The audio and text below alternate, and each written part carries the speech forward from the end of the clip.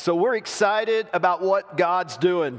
I just pray that we'll finish strong this last week of our prayer and fasting. It'll conclude on Saturday. So let's finish strong. Chad, stand to your feet today, my brother.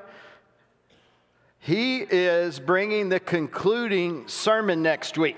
So it's going to be his first time preaching. So everybody come and hear that message. Today I want to talk about vision. I want to talk about vision. I've been feeling all week that God wants to take this last week of this prayer and fasting because so many of you are so tuned in. So many of you are so sensitive and feeling that alertness in your spirit. And that's what prayer and fasting does. That now is a good time to be talking about vision. What is the vision of my life? And I started in my notes by saying, what is your big picture? What's your YBD? What's your YDP? What's your B? Whatever. Your big picture. What's your big picture? And then last night, I was sound asleep, and I'm not kidding. A rumbling voice just came into and it woke me up. That may sound a little crazy, but just a rumbling voice woke me up at like 3 a.m. and said, I have a vision for people to do. Whew, it's still hitting me. I have a vision for people to do. And I knew that it was God's voice speaking to me, and He really convicted me about saying, what's your big picture? And I felt like we needed to change it to what's God's big picture. What is God's big picture? And I really heard this scripture. After He said that to me, He said, for it's by grace that you've been saved. It's by grace that you've been saved through faith. And this is not from yourselves. It's a gift of God. It's not of your works so that no one can boast in their salvation. For we are God's handiwork or workmanship, created in Christ Jesus to do, everybody say to do good works, which God, this really hit me, which God prepared in advance. I need you to say that to do. Say that with me too. Which God prepared for me in advance. Think about that. He prepared in advance for us to do. So right now, you know, the scripture said that Jesus knew where He came from and He knew where He was going. And right now, many of us have come from many different backgrounds. And many of us have different stories, and we have different life lessons and life stories that have happened to us. So we all have somewhere that we've come from. But I want to ask you today, where are you going? Jesus knew where He came from, and He knew where He was going. You know, I'm somebody that's kind of been directionally challenged, you might say. I grew up in Lamar, Missouri, and everything was flat. You could see for miles. I mean, when Dad said go from point A to point B, you could see point B.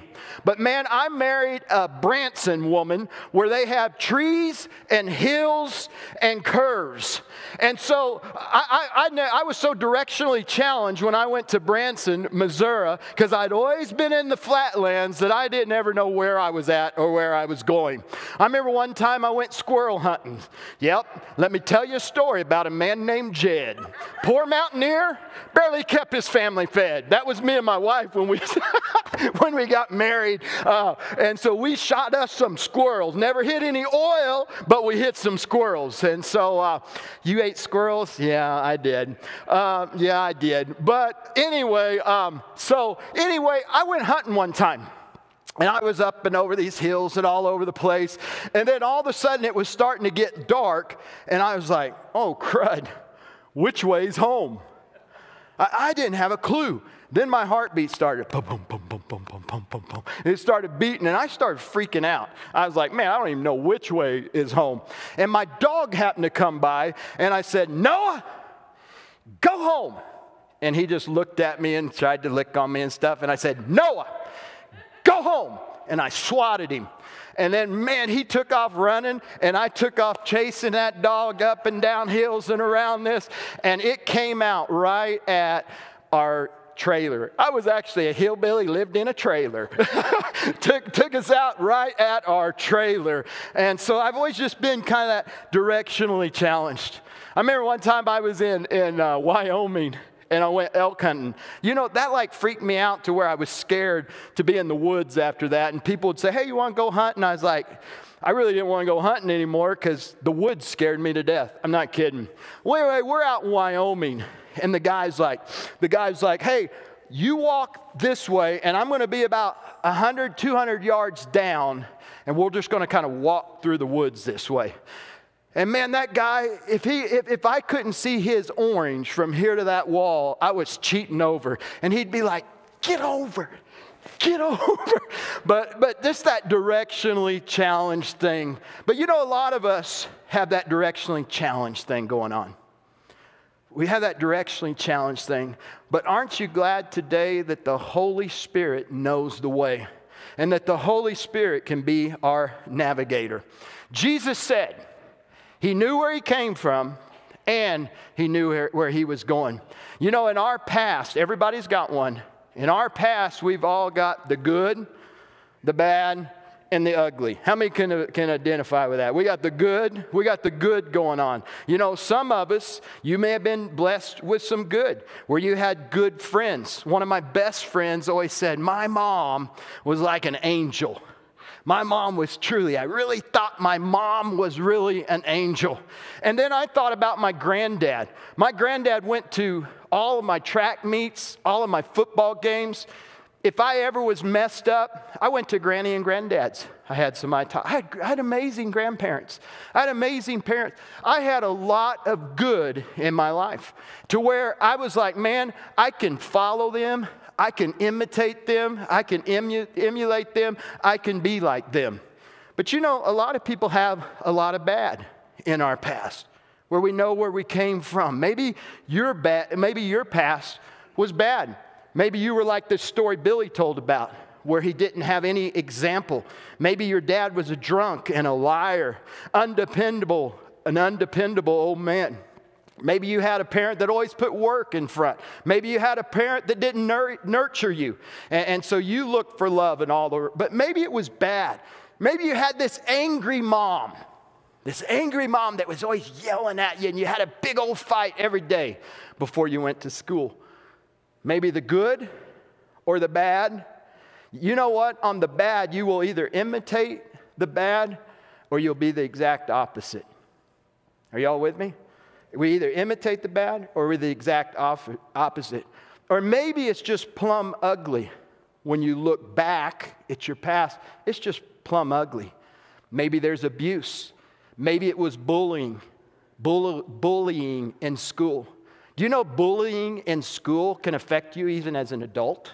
I'll never forget when Megyn Kelly said she was interviewing one of our presidents, one of our past presidents. She was interviewing him, and this person had a personality that was real strong and dominating, and she had flashbacks to being in junior high and being bullied to where she was unable to even do the interview because insecurity and fear hit her. You know, maybe there's some bad, maybe there's some ugly, maybe there's abuse, maybe whatever it is. But I wrote this down. We have to decide today. Jesus knew where he came from. We have to decide today, will my past define my future, or will I take my past and let it redefine my future? I want to say that again. Will my past define my future? Or will I take my past and let it redefine my future into the person that I want to be? I also wrote this down. You can't change where you came from, but you can change where you're going. I really believe that. Jesus knew where he came from, and he knew where he was going. So I really felt the Lord say, man, I have a vision for these people to do. Not your vision, but what is God's vision? Can you say, like Jesus said in the Garden of Gethsemane, can you say, Father, not my will be done, but let your will be done on earth as it is in heaven? You know, some of you might even be in that place where you're wrestling. So during this prayer and fasting, I really believe that God said, I'm bringing clarity to vision. How many want that? I'm bringing clarity. Clarity of vision, I wrote this down. Clarity of vision to me is just three quick things. It's knowing what you want your future to look like, and you're taking steps to get there. Clarity of vision is you know what you want, and you know the steps that you're trying to do to get there. Clarity of vision requires an investment in time and education to truly understand what you're chasing, what you're going after. Clarity of vision, it requires, listen to this, saying no to the things that can distract us and having a strong heart that no matter what, I'm going to stay the course. I'm going to keep my eyes on the prize. You know, people with a clear vision, they know what they want and they know where they're going. 1 Corinthians 9:24 says this, if you want to look at this in your Bible or on the screen. Don't you realize that in a race everyone runs, but only one person gets the prize? Paul said, so run the race to win. You know, there's a level playing field when it comes to God. It doesn't matter your background, how much money you came from, who your parents was. There is a level playing ground for everybody to succeed. Everybody has the same opportunity in God. But the people that are going to succeed are going to put their eyes on the prize, and they're going to keep focused and not get distraction. They're going to know what God wants for them, and they're going to stay on that, and they're going to run this race to win. Anybody out there that wants to win in this race? I'm going to run to win. You know, the Bible says that all athletes have to be disciplined in training. If you're going to be a winner, you got to have some discipline in your life. There has to be discipline in training. They do it to win a prize that'll fade away. But we got to be disciplined because we're doing it to win a prize that has an eternal purpose. Anybody with me? Say amen. So I run, this really hit me, with purpose in every step. So I run with purpose in every step. I'm just not out here shadow boxing, just throwing my arms around. The destination is acquired, it's learned, it's attained by these steps, and I am clear in these steps. It's a description of a series of major steps that I need to take. It's not just throwing some wild punches in the wind. It's intentional, it's planned, and it has distinct action. How many want to be a winner? There's a discipline to it. That's what that discipline means. So I run this way every step with purpose. He said, I discipline my body like an athlete, training it to do what it should do. This discipline right here is very interesting in the original writing. It means that we discipline like a boxer buffets his body. Going to the Chinese restaurant, eating all he can. No, buffet, not a buffet. We're not talking about a buffet. A disciplined boxer doesn't go to the Chinese buffet and have the foot-long coney dog with chili and cheese on it and pour on cheese on the French fries, okay? It's not buffet, but it's buffet. You know what that buffet means? That buffet, I buffet my body. It means you handle it roughly. Did you know the Bible says that your body is the exact opposite of your spirit? Most of the time, what the Holy Spirit wants and what the Holy Spirit wants and what your spirit wants to do, the obedience in the inside, the real you, most of the time, your flesh is completely against it. The Bible says that the flesh and the spirit, they oppose each other. They're on opposite ends of the spectrum here. Everybody's like, well, my flesh is with me. No, your flesh is something you got to deal roughly with. Your flesh is something you got to shake up. You got to smack it in the head. That's why fasting is so important. Because fasting is when your flesh says, oh, I'm hungry. Oh, your stomach's drowning. I'm hungry. You're not eating. Oh, I am going to eat because I'm hungry. No, you're not going to eat. I'm fasting. Fasting, one of the reasons is it's dealing hard blows. It's the Greek even said it's punching to the point of black and blue. You punch it to the point of black and blue, driving it into subjection. And so fasting is a way that your body gets used to. If you go fasting like we have, you not only lose 35 pounds, it's about what, I won't tell you how much Carmen's lost, but you lose a lot of weight. I won't tell. She won't tell me her weight anyway. She just tells me how much she loses.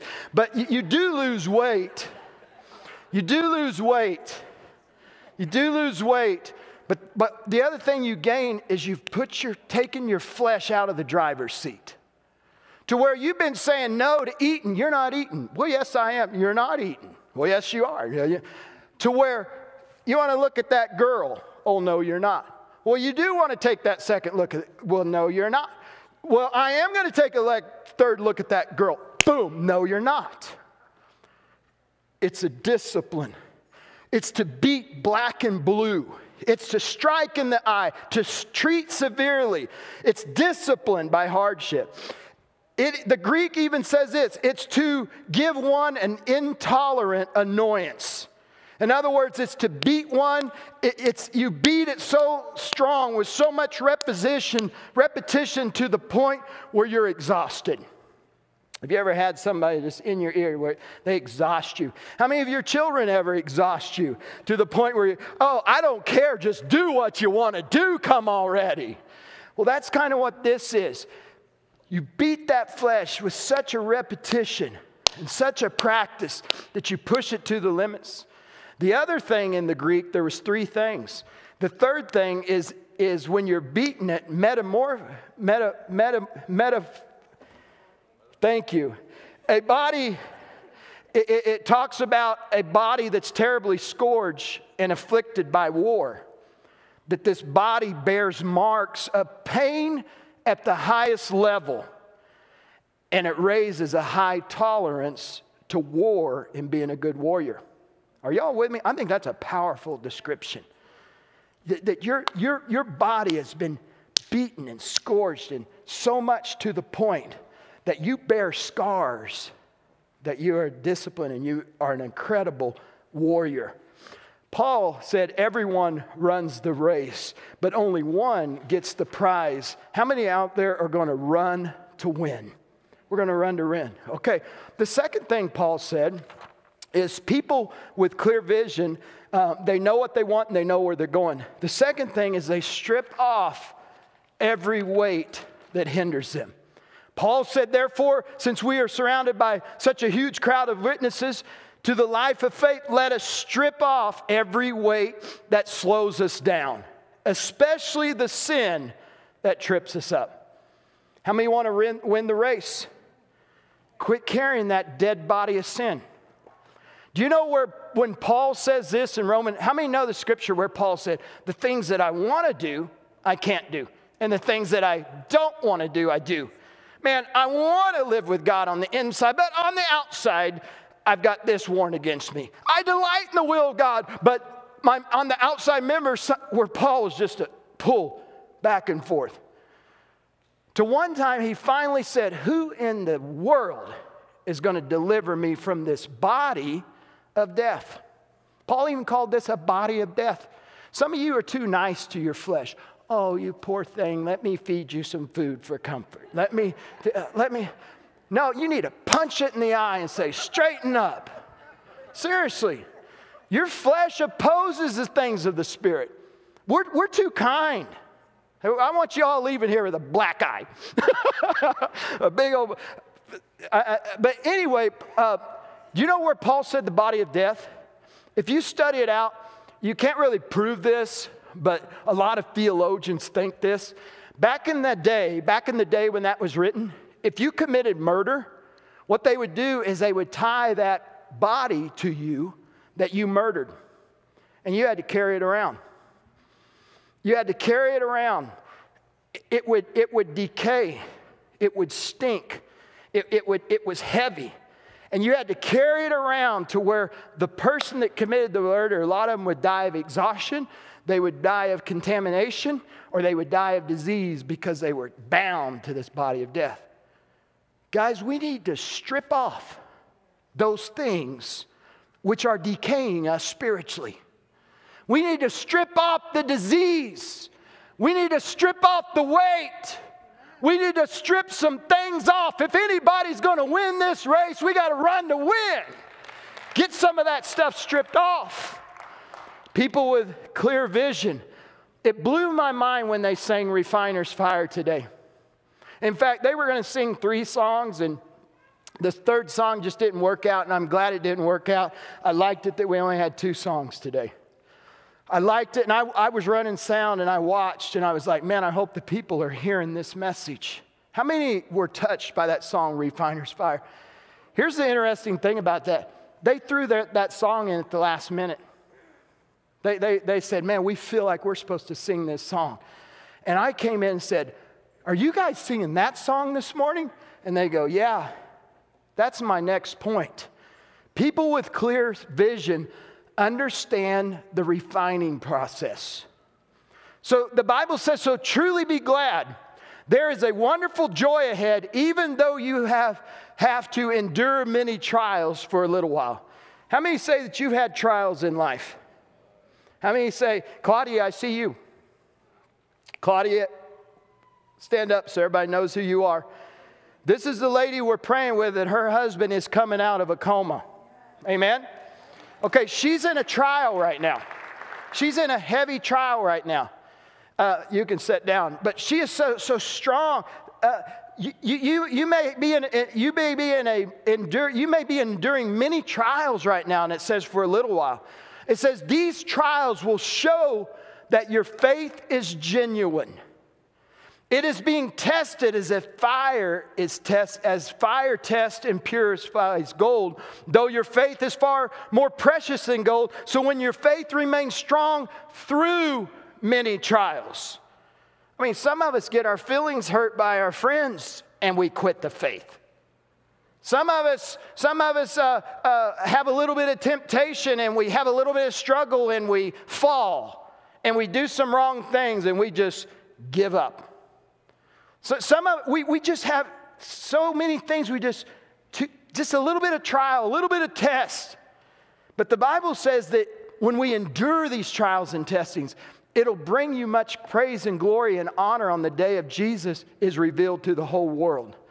Guys, everybody's life is a melting pot. Everybody.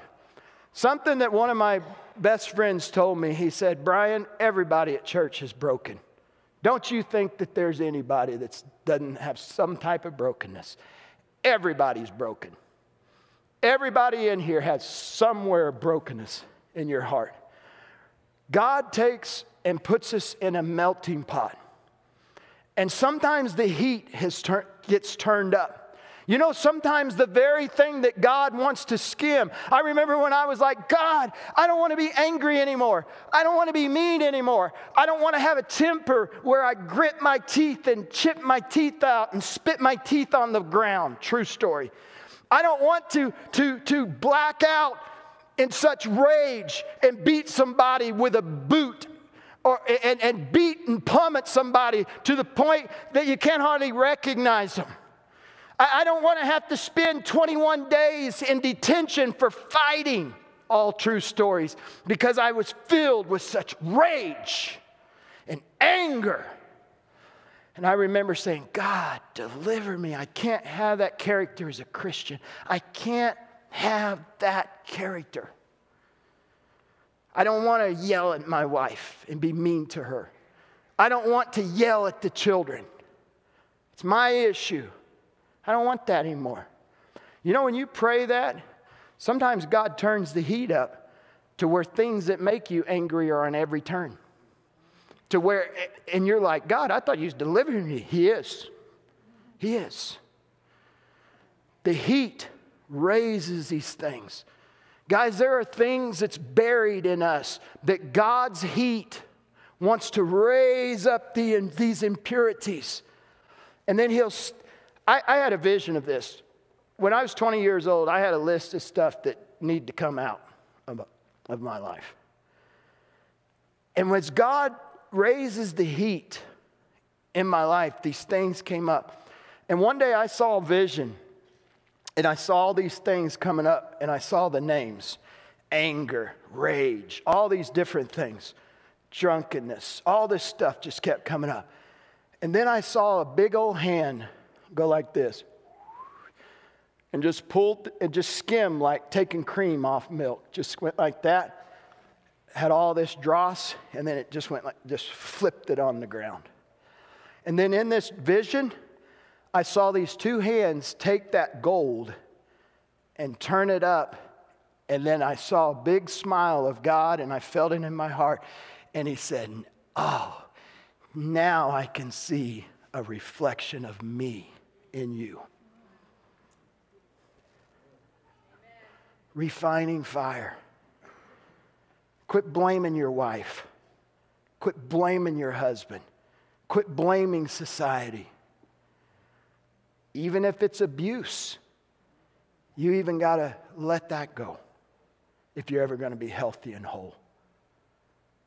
God's in the business. Man, He can take your past. It may be good, but it may be bad, and it may be just darn right ugly. But He can take that, and He can change it, and He can make something new. God told me one time, He said, I never waste a hurt. Never.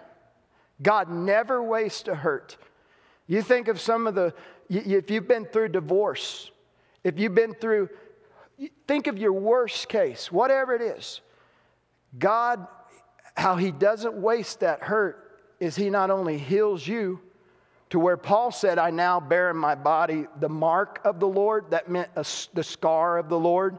And we've talked about scars before, where I pull my jeans up and I say, hey, that scar right there on my kneecap is when my mom yelled at me at JCPenney's when I was 10 years old.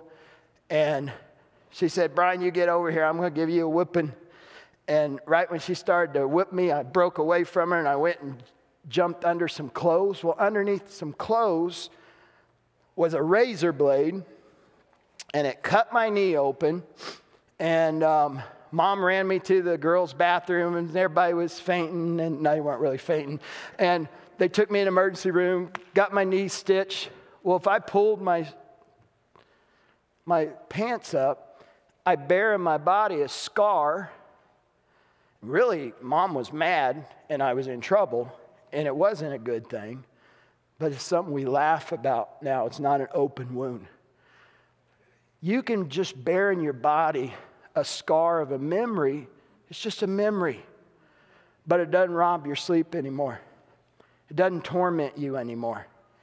It doesn't make you fearful and go in an anxiety attack to when something triggers your memories or triggers your thoughts to where you live life handicapped. God can make it a scar.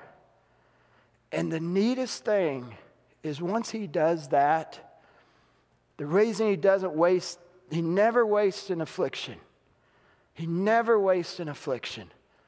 He never wastes a hurt.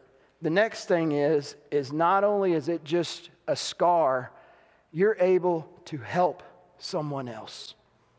You're able to help someone else. This message is kind of taking a different turn than what I had written down, but some of you have heard this story, but I just feel the Holy Spirit say it. When I was in Wyoming, I worked at a homeless mission. And actually I had 3 jobs. I worked at UPS from 12 o'clock at night till 3 in the morning, UPS. And then I worked at a homeless mission. I was over food to feed over 130 people. And then also I was the pastor on campus for 130 homeless people. Plus I pastored a church in Wyoming. So I had 3 jobs. But anyway, I remember I was in the kitchen and they came in and they said, Pastor Brian, you need to get upstairs quick. Get upstairs quick. And so I ran upstairs and there was this lady in there that was she was in her 20s and she had just been violently raped. And when I walked in, I even reached out to her, jump, and found out later that I even reminded her of what the guy looked like. So here we got a woman that's been violently raped right on the scene, a man walking in that reminds her of the man that just raped her, trying to minister to us. How well do you think I did? Does it matter I was ordained to preach? Does it matter that I had degrees in theology? Did any of that do any good? Didn't do a bit of good. Did being a senior pastor and having all these years of experience do any good? No. I left the room and I went down to my good friend Marty Carpenter, who loved the Lord. And I said, Marty, and I told her the story. And she was like, oh, she looked at me and she said, can I go up there and try? And I said, of course. I'll never forget, I was just peeking through the door. I'll never forget, Marty Carpenter walks in. The girl was sitting there. Marty sat down right in front of her. I'll never forget, she went like this, and then she went like this, and then she pulled her skirt up, and she leaned in, and she grabbed her hands, and she said, honey, I know what you're going through right now. It happened to me. She said, my uncle molested me. A family member molested me as a teenager. I was sexually abused. Guys, this is a true story. I became pregnant, carried a baby, full 9 months pregnancy, carried the baby, had the baby, put the baby up for adoption. We're talking probably 16-year-old, 17-year-old. Put the baby up for adoption. My parents are both deceased, and they never knew that I was ever pregnant. She carried that. She never told anybody. Think about that. Think about that. But she took that pain that God had healed, and she took it and made a blessing to others. Are y'all with me? There's a refining fire. There's a refining fire. Don't be afraid of the refining process that stimulates the character of the Lord. Let's just stop there. There's a couple more points, but I think that's good enough for today. Father, in Jesus' name, I just pray that everybody here, that you would be able to say, not my will be done, but your will be done in my life. I pray that you would be able to say this today. Lord, you said you wanted to give vision. You told my pastor, I want to give you vision. Can you say not your big picture, but can you say, God, what is your big picture? Right now, can you put your big picture down, your idea, and you could say, God, what's yours? What's your vision for my life? And I guarantee you that when you come in a place of transparency and openness before the Lord, He will speak to you. If I would just be quiet just a minute, and for people that seriously said, Lord, what's your big picture? What's your big plan for me to do? He may say, man, you as an addict, a drug or an alcohol addict, and I want to set you free. You might not even be free yet. He might say, I not only want to set you free, I want you to go get a degree, and I want you to give your life to help people that are addicted.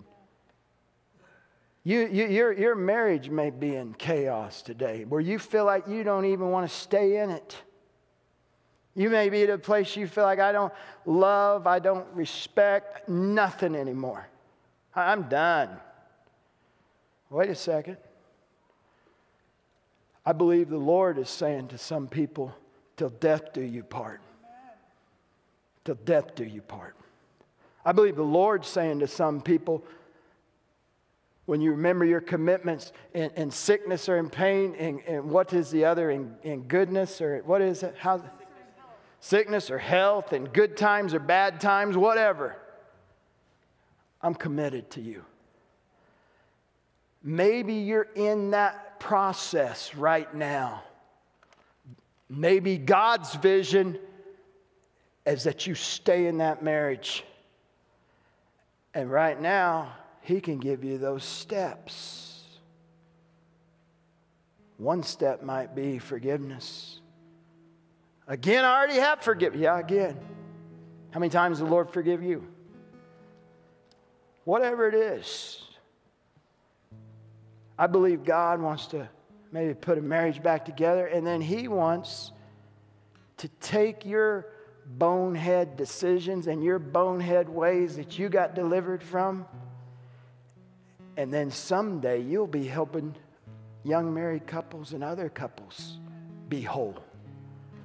That's God's will, that kind of stuff. Come on. Refiner's fire. Refiners. Let there be a refining fire. If you're an angry elf, how many like that movie, Elf? Ooh, he's an angry elf. He's an angry elf. If you're an angry elf, will you let God skim that off? Flip His hand? Turn that melting pot up and see a reflection of Him? Can you guys sing that song again? We're going to sing it in a minute. Not real loud yet.